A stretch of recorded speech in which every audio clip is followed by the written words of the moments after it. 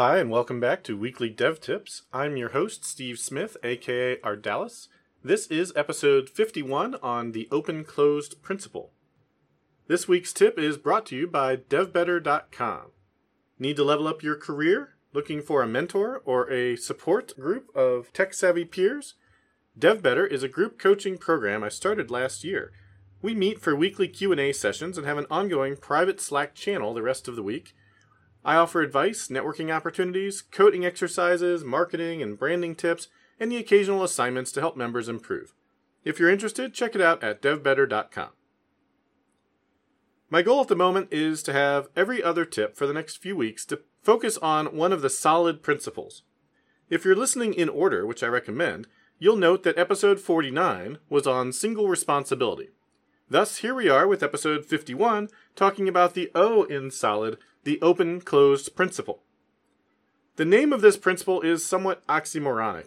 It sometimes reminds me of the classic Star Wars scene, where the stormtroopers are chasing Han Solo, yelling, "Close the blast doors! Close the blast doors!" Only to find themselves blocked by the doors moments later, crying, "Open the blast doors! Open the blast doors!" Open the blast doors! What does the principle of being both open and closed mean, really? The full principle says that software entities, no, not those entities, we mean classes, modules, functions, etc. here. These entities should be open for extension, but closed for modification. So, what does that mean exactly? Open for extension means that it's possible to add to the behavior of the class or method. We can make it do new or different things.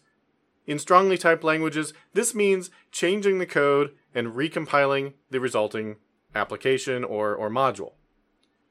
Closed for modification means that the class or method itself should not be changed. Imagine that it's inside of a NuGet package or its source is otherwise unavailable for you to modify. If we think about open for extension all by itself, it's a pretty easy one. It's saying some class or method should be open to changes in how it works. We do that all the time. We need to fix a bug or add a feature. We find where the code is that does the necessary work, and we add a few lines to change the behavior. Often this just means adding an if statement or something similar to account for when this new behavior might be required. This is the typical, obvious way to add behavior to our systems, and generally there's nothing wrong with this approach. But it doesn't follow the open-closed principle because such code is clearly not closed for modification. Now imagine that the code with the behavior you need to modify is not available to you to edit it. How might you change its behavior then? This might sound like a trick or impossible question, but we do this all the time too. You change the behavior of classes and functions by changing their inputs. Passing in arguments or modifying data that's accessed by the class or method, such as configuration files or data stores, are all examples of ways in which you can modify system behavior without modifying its source code. And there are some parts of your application that will benefit from being closed to modification, especially the parts that are depended on the most.